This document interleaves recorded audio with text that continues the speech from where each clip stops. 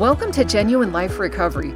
We're here to help you and your loved ones overcome addictions and other addiction-related mental health challenges.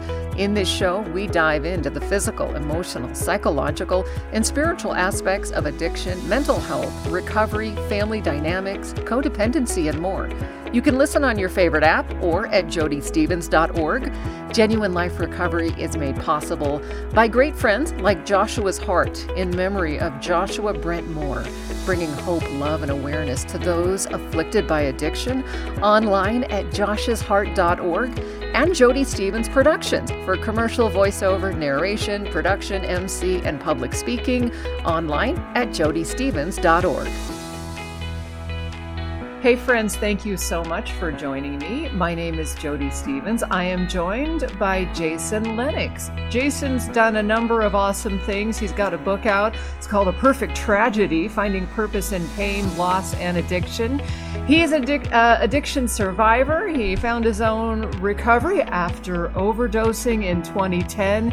He is a behavioral healthcare executive, founder and owner of some small businesses, professional speaker, author, as I mentioned, and is using his platform to just bring recovery information and awareness to thousands of people. So I'm excited you're here, Jason. I want you to, share your story of addiction and recovery. We're going to talk about the lifelong journey of recovery. We'll get into treatment in general, maybe some leadership stuff, which is super cool because I know you're into that stuff as well. So thanks for being here.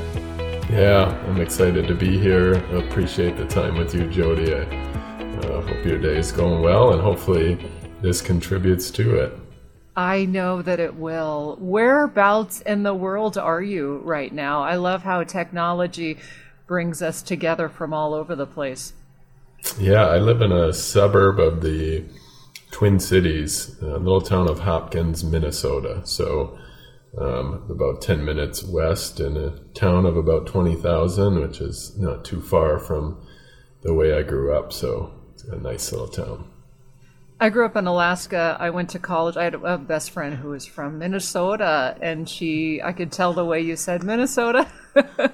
and I started talking like her, like after a while. So I guess it's because I have this empathetic personality, I know you're doing a lot of great work in the world of recovery. I know you've been sober for a long time. You've written a book, and that's awesome. So I like to mention that first before we dive into these tragic stories. It's always like, hi, we've never met. Let's talk about your deepest, darkest, secrets and stuff like that. But give me just kind of like the 10-minute version of your story of recovery. I know that's hard because our stories are long but as they say in recovery, kind of where were you, what happened, and where are you now?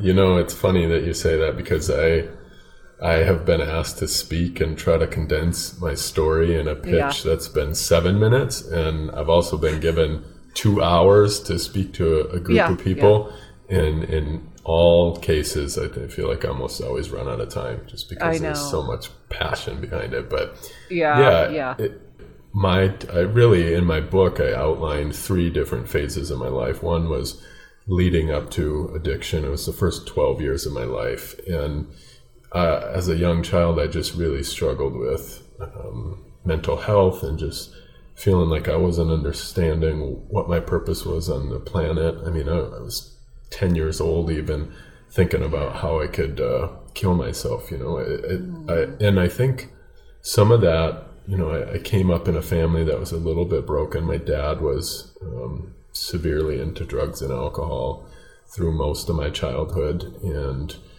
so I was separated from him, and my mom had married, and we had a little bit of a chaotic upbringing at times.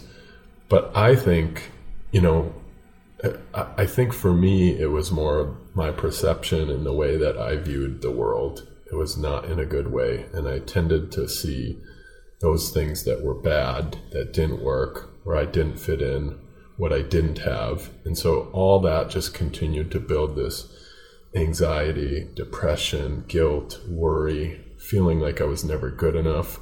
I just grew up with that. That was really that's a synopsis of the first 12 years of my life, where I just wanted to be like what I thought the other kids were like. And, of course, understandably then, by the time I found drugs and alcohol, and it started with alcohol and marijuana, I started to hang out with a group of kids that made me feel like I belonged somewhere. And not only that, but eventually those substances made me feel better. I didn't have that anxiety. I didn't have that guilt. I felt like I could be a part of this world. And so the next 12 years, ironically, they're 12-year sections here. The next 12 was addiction. And, in the beginning, it was experimenting. It was getting into some trouble. I was this kid who did everything right at school, and I did all I could to be a good kid. And, as I got into junior high, early high school years, I started experimenting. But I also started to get all those things that I longed for as a kid, meaning I had the friends, then I had a girlfriend, then I got like an upgrade, as I would probably have considered it then. It just was like, next thing I knew, I'm playing sports. I'm the star football player, and I have all the things I ever would have dreamed of in high school as a junior, sophomore, and junior. And I was already a sick person, and I was already addicted. And so my characteristics and the way in which I treated people and, my integrity, all those things started falling. And so what that left me with was hurting people. I left a girlfriend, turned my back on some friends, and before you knew it, they all running the other way. So I'm in 11th grade. I'm a 17-year-old kid, 16. I had everything I ever dreamed of, and then it all went away in a matter of months. And, 5 or 6 months later, I lost my dad. He died at 39 from cirrhosis of the liver. The doctors, tried to give him a warning, and so did everybody else. So that really was a turning point, losing him. And we weren't all that close, throughout my life, but he was still my father, and I had just gotten to know him a little bit better in the prior few years. So lost him, and then my senior year I was out on the streets. I got the boot from home and was just causing all kinds of trouble. Couldn't get along with anyone. Was homeless. A couple trips in and out of jail. I dropped out of high school. Got a woman pregnant. So I just had a whirlwind of last couple of years of high school. I then did the geographical thing, and I moved back home to Massachusetts. Wherever you go, there you are. Yeah. Unfortunately, it just doesn't work. We're still there. It is, and I never could figure out how to get away from myself, and that would change, right? It was like I would drink alcohol, and then, that would get boring for me, and I would think, well, my dad died from this, so yeah, I probably shouldn't do it. So then I'd smoke some marijuana, do some of the other drugs, and, at least I wasn't going out, getting in trouble, driving, drinking.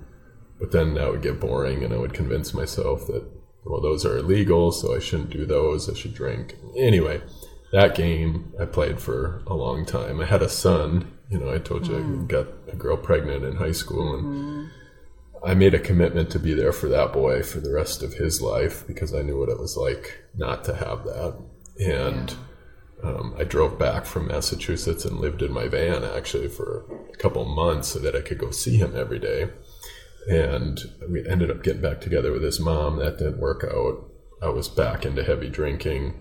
When I left, that was kind of the end of my ability to go see him, but I wasn't in a good place, and I kind of took off from there and never really returned to the picture until I went to treatment. And so there was a 4-year span, age 19 to 23, where that's where the horror stories were, right? It was in and out of jail, really severely addicted at that point in that time. I just, anything that I could get my hands on, if it was alcohol, if it was pills, if it was meth, if it was coke, opiates, whatever it was that would stop my brain from thinking, because that's really where my problem was I had distorted thinking, and I had a hurt heart. My heart wouldn't stop hurting because of all the things that I was doing to the people in my life. And, I knew deep down I was throwing a significant chance at life away. And so I spent 4 years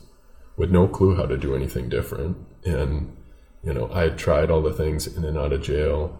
I was good at everything I did as a kid and growing up. So it didn't make sense that I couldn't figure this out.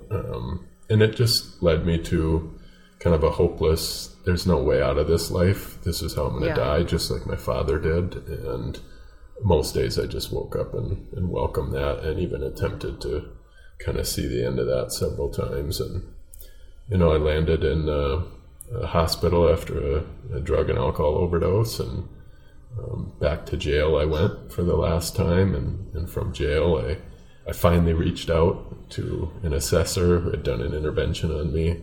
I had my mom reach out to her. I said, there's got to be something better than the pain I'm feeling right now, because I wanted to die in the jail cell. And so from there, I went to treatment. I went to a residential treatment program. They transferred me from the jail to the treatment program, and that's kind of where this side of life began. Wow. And it sounds like you knew how to be successful, but you didn't really know how to cope with the success, with the people, with the girlfriend, with life. You had some of the genetics with your dad, but no one teaches us how to cope. I always find that interesting. So we get these bizarre coping skills, whether we're trying to treat our anxiety or depression just not fitting in. Whatever it is, we can learn to do some stuff, but it sounds like that was the case for you. You just kept trying, trying to figure it out with the drugs and alcohol. Didn't really have any replacement skills, and you're so young. Nobody tells us. I think the thing for me is it took me several years into my own recovery and going through some therapy to really understand what there was to cope with from the beginning. So not only did I not know how to cope, but I didn't even know any different. And I didn't know that I had all these things that were plaguing me. It wasn't until they were gone that I look back and think, I don't know if I ever felt normal from the time I can remember feeling. So, right. Yeah. That's interesting. And that's an interesting point. Like, we don't even know that we're trying to cope with stuff. Like, we even have to figure that out. That's what's so crazy about it. Oh my goodness. So you had some of the genetic stuff. You went through homelessness as well. When was the turning point for you? Was it the jail? Was it the overdose? Was it just something more simple? Sometimes we just wake up and something clicks and we're just done, Yeah,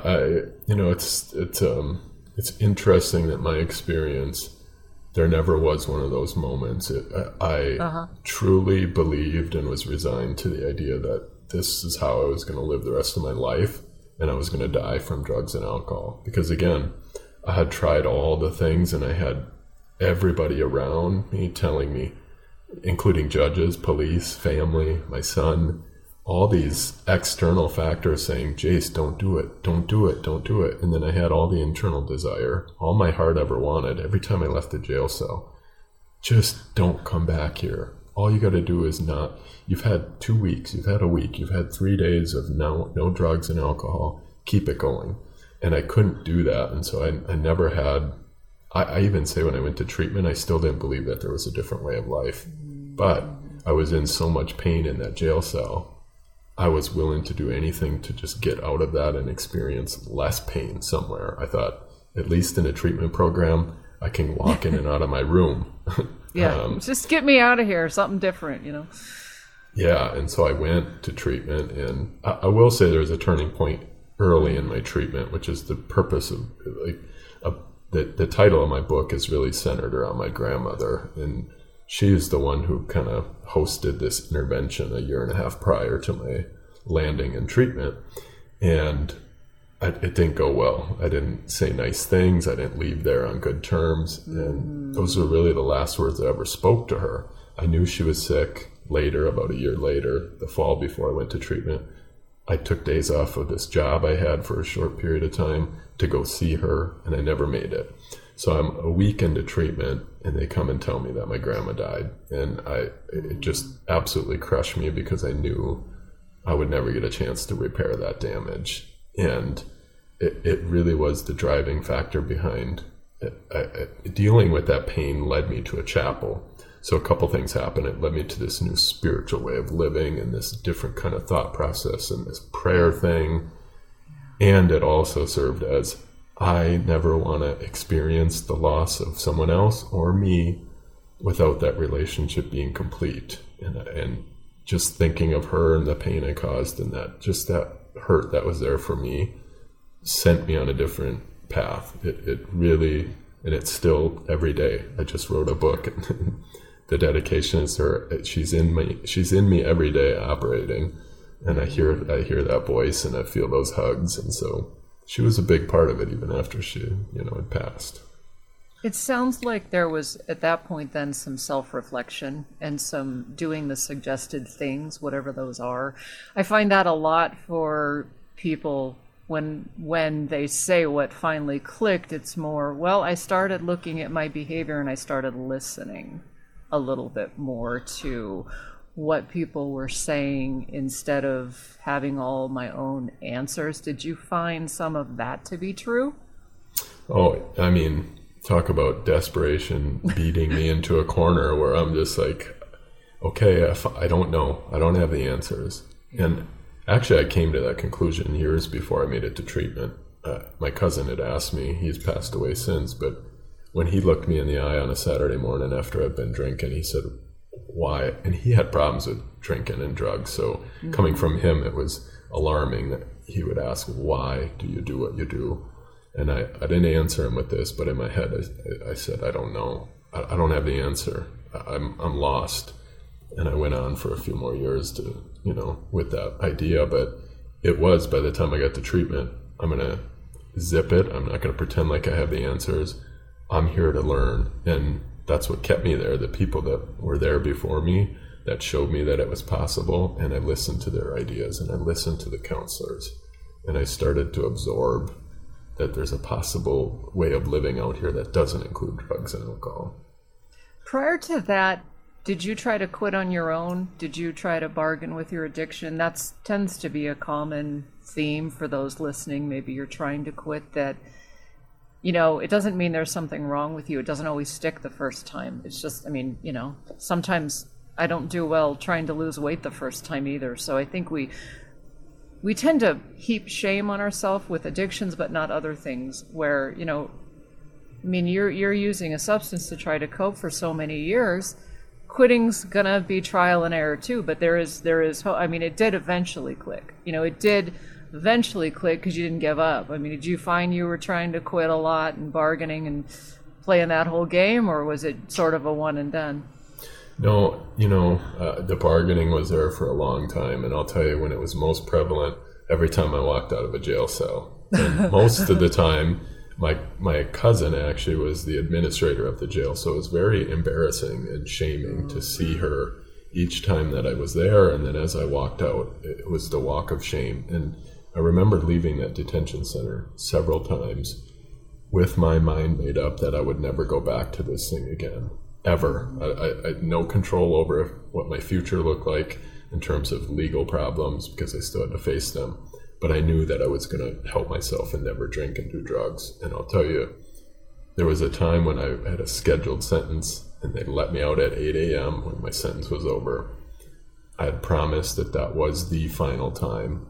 And by 9 a.m., I had landed on the other side of town, and I was banging on the door of a liquor store, telling them that their sign says they open at 9. And so in 1 hour, with nobody around me, nobody to please, nobody to make promises to, my mind went from, I'm never doing this again, to, my mind wasn't there.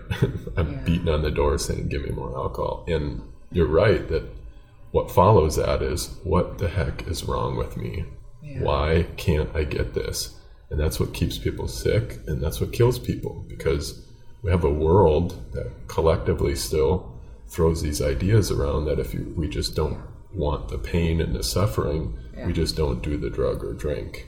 And so that's a huge part of my book. So anyone who wants to relate or understand like what's going on in my mind at that time that maybe they could connect to. That book it talks about that over and over. Yeah. Well, and you have to find another way, and that's what you did, and it takes time. And I think that's a huge piece of it, that we do things for a reason. We don't, nobody wakes up and says, well, I think I'll be a heroin addict because it's just super fun. Many of us are treating PTSD, or we think that this is somehow helping. And so you can't just quit without another plan. And that's an important piece of it. And in addiction, and maybe you can speak to this, we don't always look at that. Where, if we're going to diet, well, what's your replacement food? Or, whereas with addiction, it's like, if you don't stop, you must just not want it bad enough. And it's a lot. I don't want to act like it's the most complicated thing in the world, but it's more complicated than that, right? Yeah,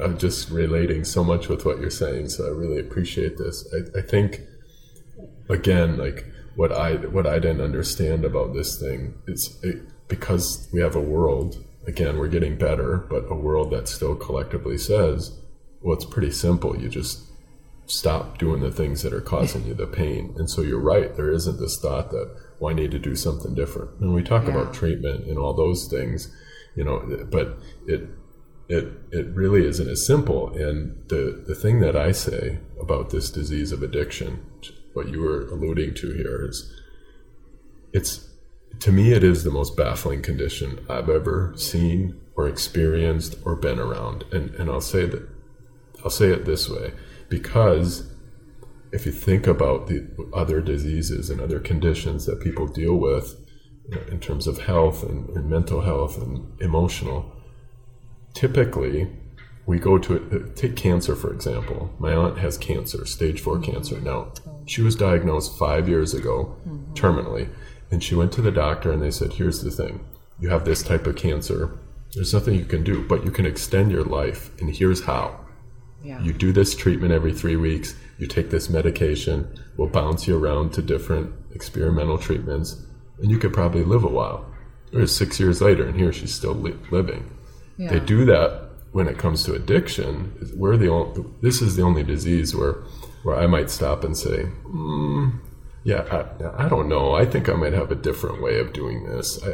Our brains really convince us that we might have a better option than what the experts tell us. And I don't know where else in medicine and in modern healthcare that we see it to the extent that we do with addiction. So you're right.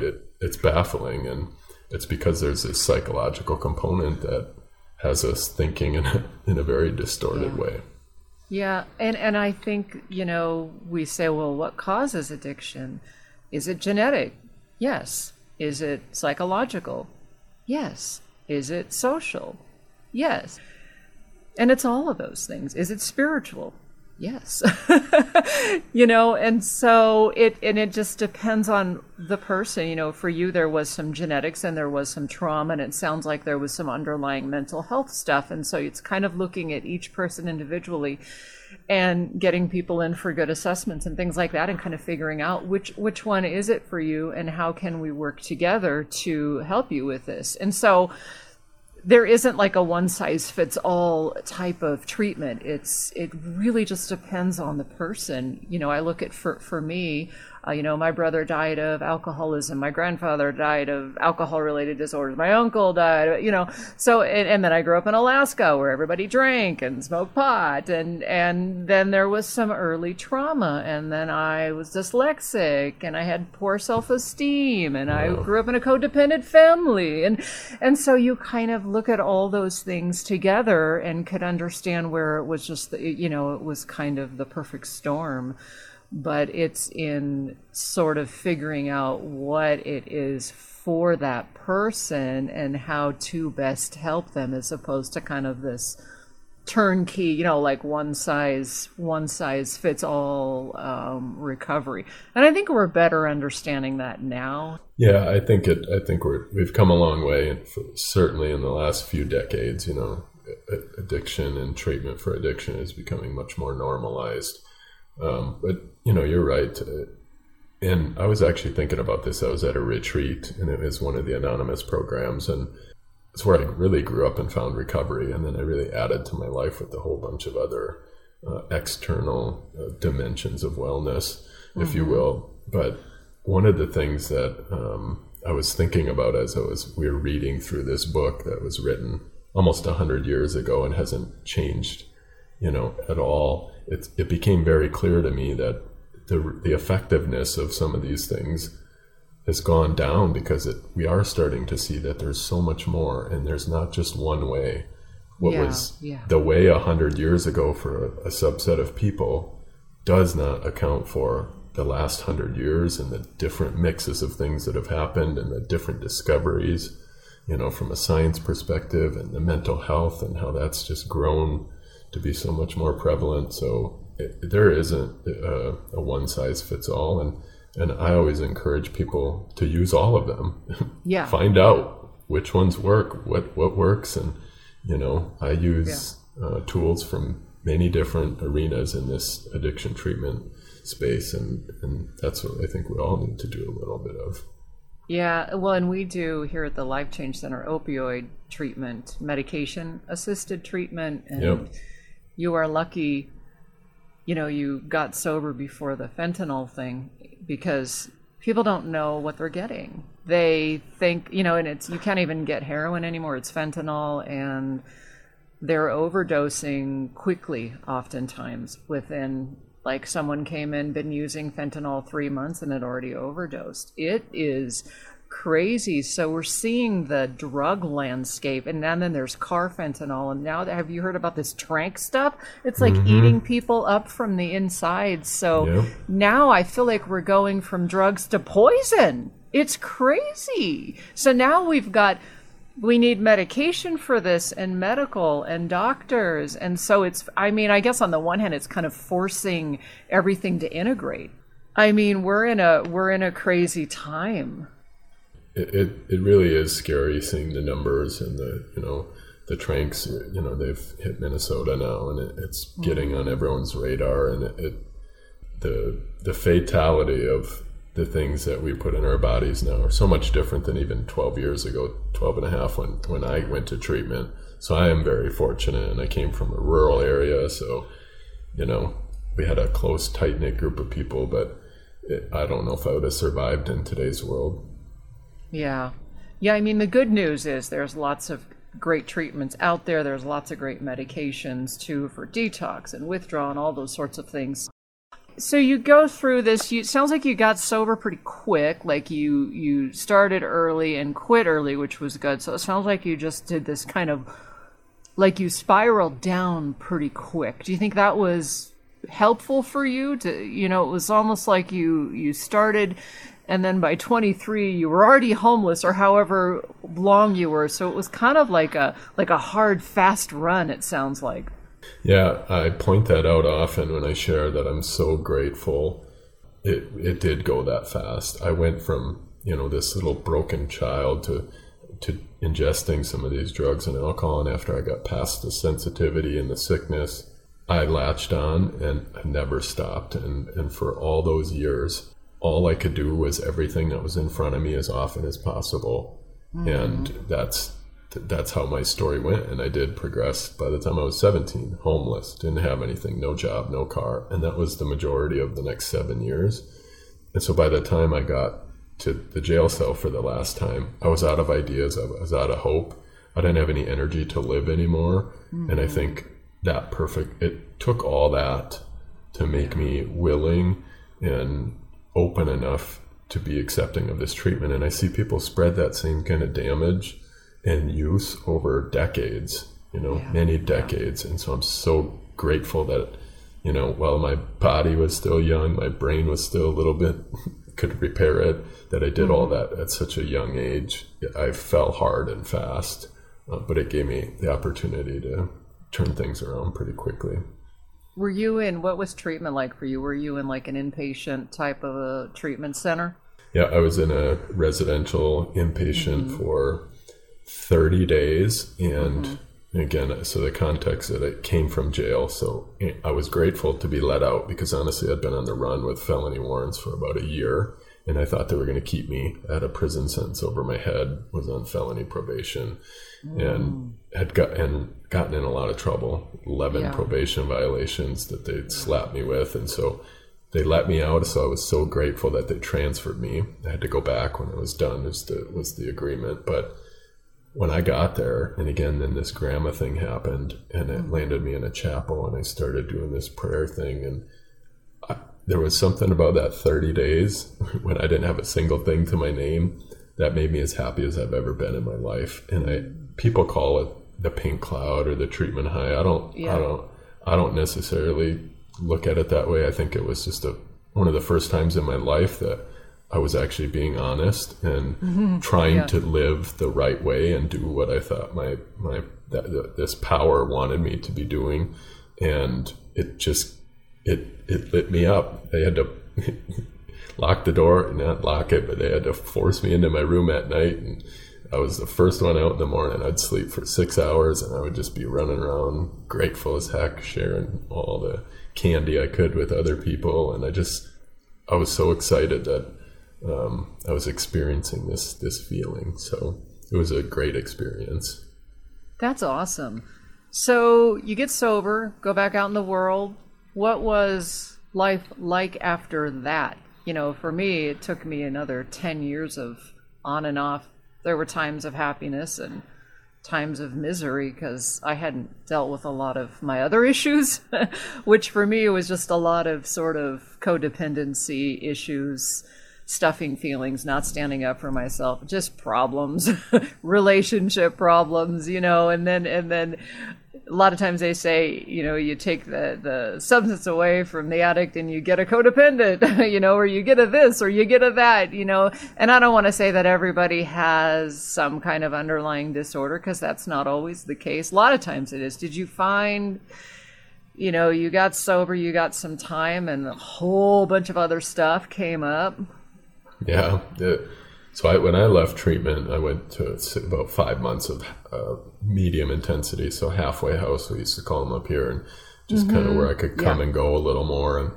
And from there, I didn't have a place to go. So my recovery sponsor and his wife said, why don't you come live with us until you can get on your feet? And that's what I did. And even though I didn't want to, I just couldn't get a place to rent to me because I had this financial and criminal history.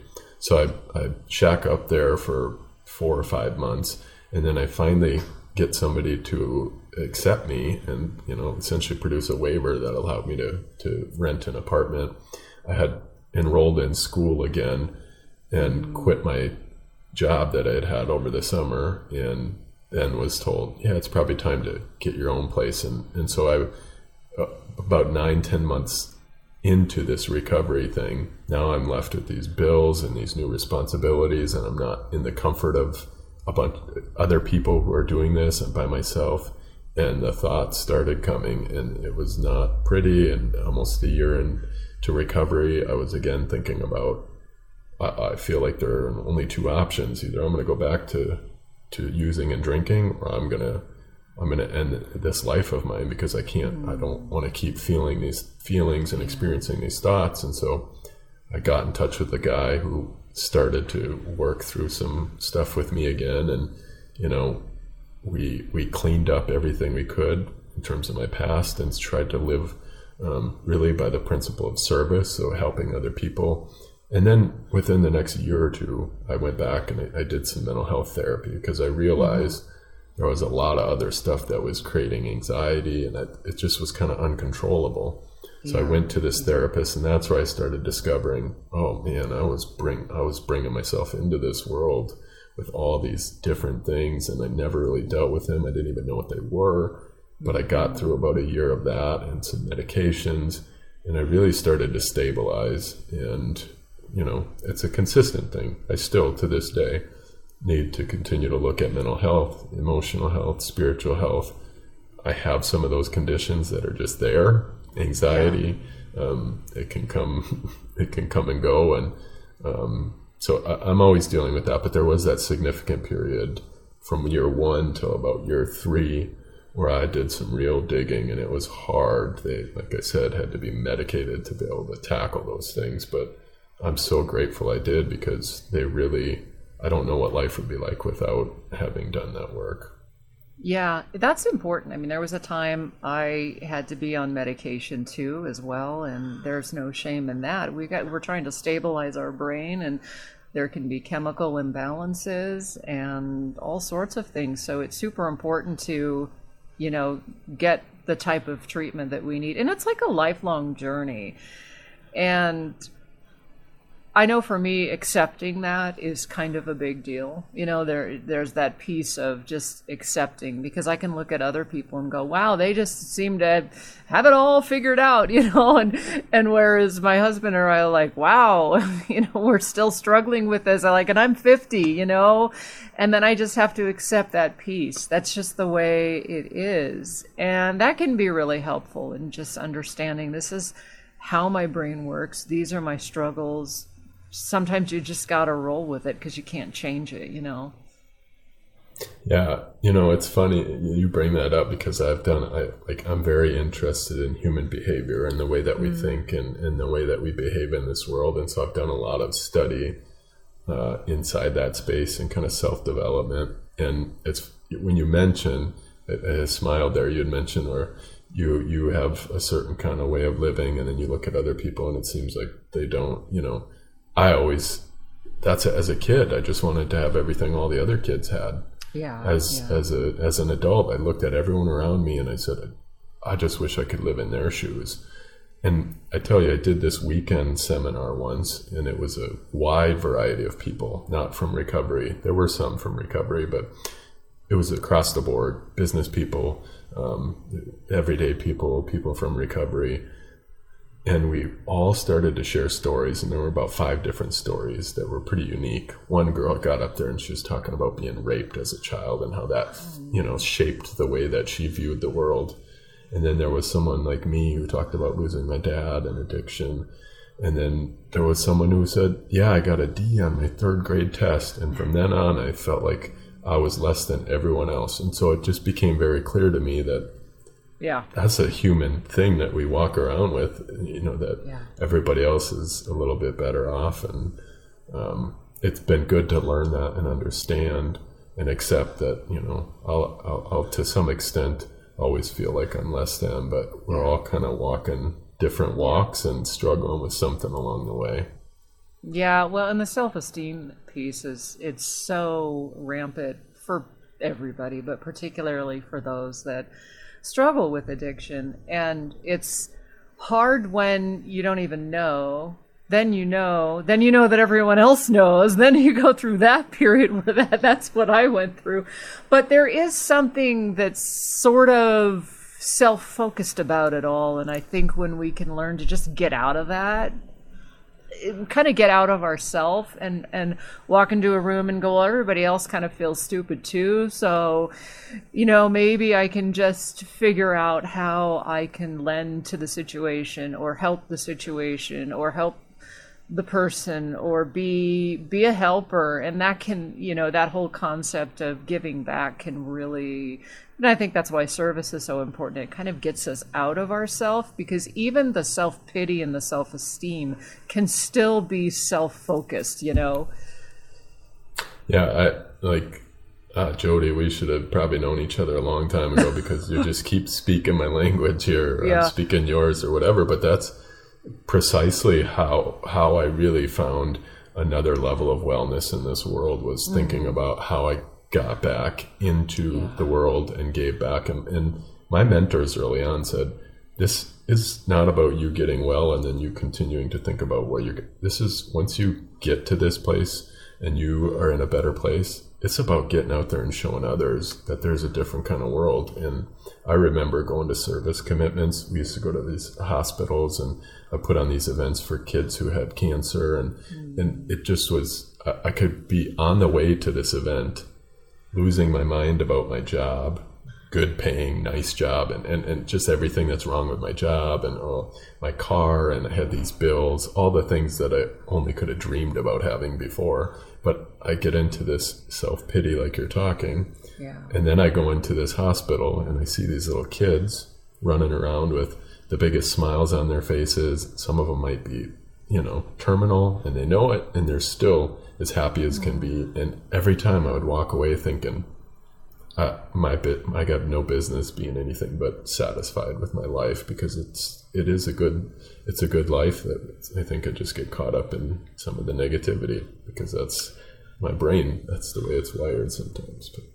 Yeah, and gratitude and stuff is huge. I think that's why they talk about it so much in recovery, particularly because I think my brain was wired like yours too, where I always say, well, the glass wasn't half empty. There was just nothing in it. Mm-hmm. Like, it was just empty, and so I started practicing gratitude, and that changed my life. Like, that was absolutely life-changing, because I did have this negative bent where, and I had that like imposter syndrome. Everyone's going to hate me. They're all going to laugh at me. What am I doing here? The worst case scenario is always going to happen. And so practicing what I was grateful for was huge, but then also kind of really analyzing my thinking, right? Like, what's true and what's not. That catastrophe thinking that the addicted brain tends to jump to is totally irrational. Did you find you had that too? Where, and then you have to look and go and figure out, like, is that really true?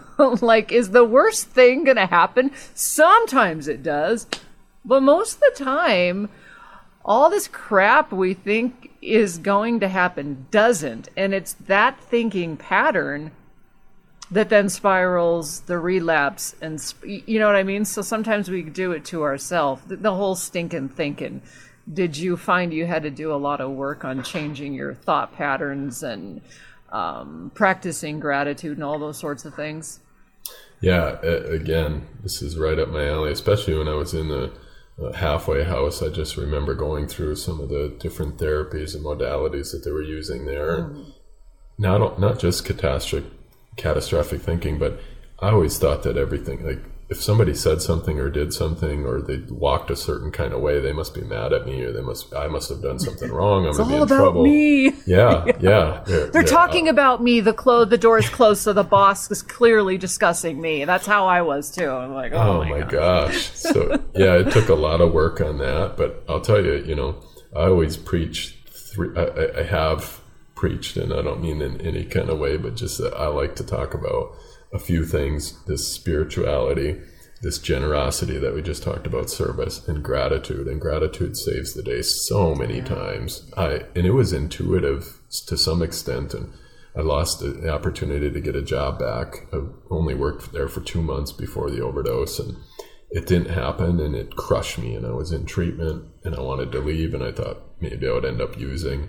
And somehow I put the pen to paper, and I just started writing. What are the things you still do have, even if you didn't have this job? And the next thing I knew, I had created my first gratitude list, and I was like, I feel different here somehow, you know? And so that gratitude is something every day I practice. Every day, the first thing I do in the morning is journal about the things I'm grateful for, my intentions, and throughout the day, I'm sharing with, and you know what? It's sharing with the people. That's what it was a huge exercise for me, not only just to be grateful and to journal about it, but these people that I'm grateful for, the things I'm grateful for, I'm going to tell them, and I'm going to put some substance behind that about why it is that I'm grateful, what they mean to me. And that exercise, I did it for like a month straight with 2 or 3 people a day. Not only did it make me feel incredible, but then the messages I would get in return were like just as, gratifying and full of gratitude. So the thinking piece is huge. In therapy they call it negative affect, because they have to make it sound therapeutic, but negative emotions are the number one cause of one of the number one causes of use and relapse, and that's not to suggest that there isn't clinical depression. There is, and bipolar and things like that. I mean, when I went through a depressive thing where I was kind of like what you were talking about, almost suicidal, the hope in that was, wait a minute, there's help. Like, I could get help. I could go see a therapist. I could work through this. Like, just knowing that was the gratitude piece, that like knowing that there is help available, because a lot of people, we come to a point in our life where we may need that. We may need to take things to the next level and get that clinical help. And knowing that's available, knowing there's medication available, not that everyone needs it, can add to that gratitude, you know.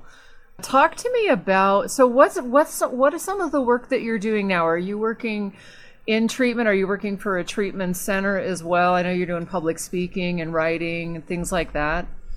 Yeah, so I work, I oversee really the administrative operations for an addiction treatment organization that's really on its way to kind of nationwide expansion, mostly delivering peer recovery coaching. And so that peer service that allows people who've been there to connect to the people who need the help. We found it's such an effective use of resources, and you know, oftentimes allows people who aren't willing to accept an assessment or treatment of another level to just connect with someone and say, hey, let's just talk about where we are, you know. So that is a digital healthcare startup, and it's been a great ride there. I've been with them for a little under a year. They've been going for a year and a half, and we're very well established. So that's the day work I get to do. You know, as you mentioned, and I've mentioned, I published a book, so I like to do writing.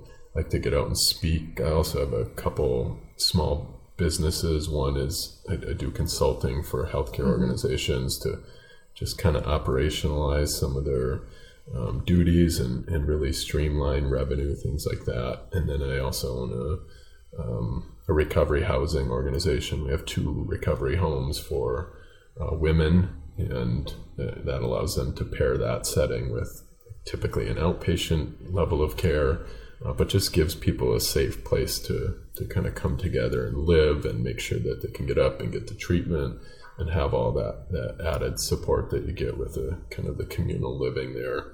And, you know, I also have the opportunity to work at a state level legislatively. I'm the vice president of our trade association in Minnesota for substance use disorder programs, and you know that allows me to rub elbows with people at the state level and our legislative folks to really make a dramatic change in the industry. It's very needed, and more than anything, the work that I think I love to do more than any is what we're doing here today. I get to sit and connect with people who've, you know, been down this path or who might need to be down this path, and just experience, you know, that interaction about life and wellness and recovery and struggles and, you know, all the things. So that's awesome. I love all the stuff you're doing. I know I'm doing a lot of stuff too. It took some time. I think one of the things I talk about a lot that's important in recovery is aftercare. Like, what do we do now? Which I think is huge. And then also the leadership piece that we miss. You know, if you're sponsoring someone, you're a leader. Like, there's a huge piece of that. I feel like that sometimes is missing, where, okay, so now I'm sober, now what? How do I go back into the world? How do I deal with bosses? How do I deal with people? How do I deal with, you know, how do I ask for a raise? You know, how do I do all that stuff? You know, I think that is an important piece. Did you have help navigating that? That's some of the work that I want to do, because I got an MA in leadership a while back, but prior to that, like, I was the worst. Like, I never dealt with any of my self-esteem issues, and I'm in this corporate world, and I couldn't even play the game until I got that degree. I couldn't see myself as a leader. I just didn't, you know, and it took me years. And I look at a lot of the stuff like that we learn in recovery, and then, you know, by the time we're older, you know, realizing that, hey, we can help people shorten this process so they don't have to, like, be miserable for 10 years in the corporate world because they just didn't know how to deal with, you know. Yeah, you know, one of the things, I was very fortunate to drop into a group of men and really some women in that group in recovery that were all about how are we going to make a difference for other people. And so that was kind of my starting point. I knew that if I wanted a meaningful life, at least a life like those that I saw around me, that I should follow those footsteps and figure out how to give back. But then to your point, how the heck do I even do that? And I was a couple years into my recovery when I got connected with a life coach. And we dove hard into values and truly understanding what are my greatest values, what are those things that are not negotiable for me. And I think that was really the springboard for me to say, as I navigate this corporate world and dealing with people and all the things that we get to do in this industry, all the things that are hard and challenging and tiring, because that's what happens in this kind of work. There are lots of good things too, but all those scenarios, for me, I get to go back to what are my values, and does this align with my values? So it makes harder conversations easier. You know, if I have to coach somebody and I have to share with somebody that this isn't where we're trying to go and this doesn't align, I get to go back to my values, and that is really, service is one of my number one values. And if what I'm trying to do is make a difference for other people, then it allows me to have some of those harder conversations. And I also I do a lot of studying. Here's the thing, you have an MA, and we're also so fortunate in this world today that we can find so many materials and courses and content of like solid leaders in what they provide, because this World Wide Web has exploded, that it's out there. And I've done so much of that developmental leadership skills, all that type of studying on my own. Now that takes a lot of, you know, motivation and like discipline to be able to do that. But that allowed me to be in space with other leaders. And guess what I do today? I do what I did early on. I get in the room and say, if I don't know, I don't know. But I can see some smart people around me that do. So show me how, right? And just continuing to remain open has allowed me to grow so much. Yeah, and it's just in realizing that it's just a process. This is the process of it. And if you get sober and then you're struggling with these other things, it's kind of normal. You don't have to beat yourself up because you're afraid of your boss, or you can't ask for, you know, like all these things. Like, we just need help along the way. I don't think we're meant to sort of navigate all this, you know, all these things by ourselves, you know.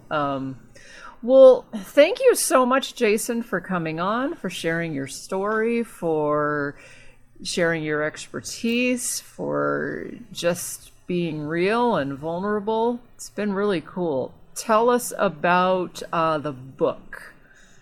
Yeah, the book, I actually copy right here. It's on Amazon, and again, A Perfect Tragedy really comes from that story about my grandma, and just kind of realizing that it was a very tragic moment that could have pushed me one way or the other. Thankfully, I was in treatment, still kind of property, if you will, of the jail, and it pushed me in the right direction. So while it was a tragedy, that was kind of what it was going to take, because I think if I would have, even if they would have let me out of jail, I go from the hospital then to jail and they let me out, I don't think I had the tools or the wherewithal to get this thing. But that tragedy really propelled me. And so finding purpose in pain, loss, and addiction, it's like I grew up with that pain.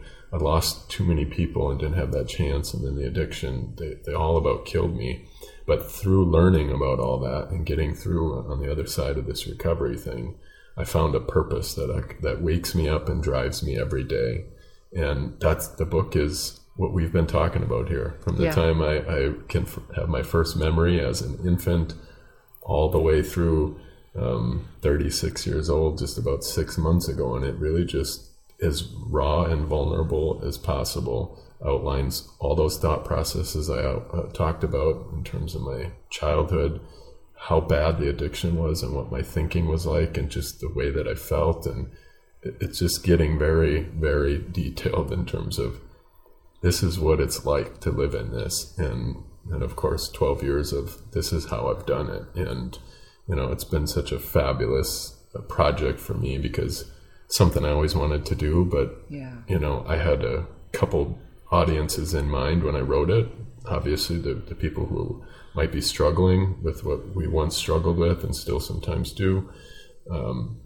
Then also this group of people that might just have this misconception for no other reason than they don't know. The people that look at addiction and say, just don't do it. If you don't want the pain, just don't pick up the bottle. And I'll tell you, the feedback I've gotten from people about that has been so incredibly powerful. People that's completely change the way that they view others in their lives and just in general. And, you know, it's been so great. So it's raw, it's real, it's as authentic as you're going to get. It's probably more vulnerable than even these types of settings that I've shared in. So it's all there, and it really just shows kind of the progression into addiction through it, and then out the other side and recovery.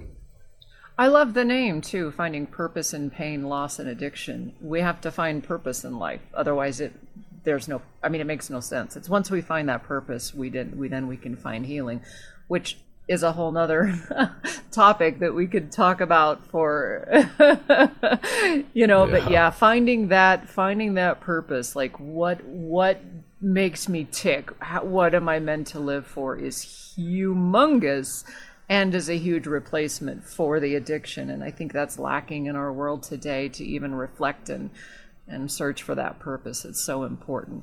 Jason, any words of parting words for those listening, still struggling with addiction? Any last words of wisdom?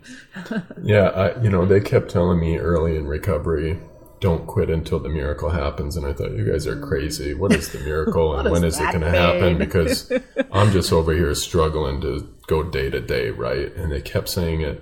And for some reason, when all my roommates would go home to hang with their friends and their family, I knew that wasn't going to be good for me to do on the weekends. I stayed there. I sat with these people, and the miracle happened. And my words of wisdom always are that it is literally right around the corner, and we just never know what day it's going to be. We're always one day away from that miracle actually happening. And so it's just about hanging on long enough to let the miracle happen, because it's there. And I promise, if someone like me, who had the problems I had and walked into treatment with a laundry basket that was broken, full of dirty clothes, that was what was in my name. And if I can be where I'm at today, this thing is for anyone. And, if you have a hard time believing, if anyone has a hard time believing that it's possible, because that was me. I was 2 months into treatment, and I still didn't understand how this life without drugs and alcohol could be possible. But what I did understand was that the people who were saying they weren't lying. And so if you can do anything, just believe that what I'm saying is truth for me, and that might be enough to hang on to find truth for you. So that's my last parting words. And that's awesome. Yeah. Believe that we believe.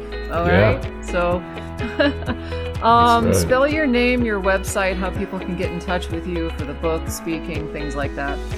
Yeah, it's all on the website. It's great. Name is Jason Lennox, JasonLennox, and it's www.jasonlennox.com. There's speaking on that. There's the book, all kinds of information about that, how you can get a hold of me, some of the consulting.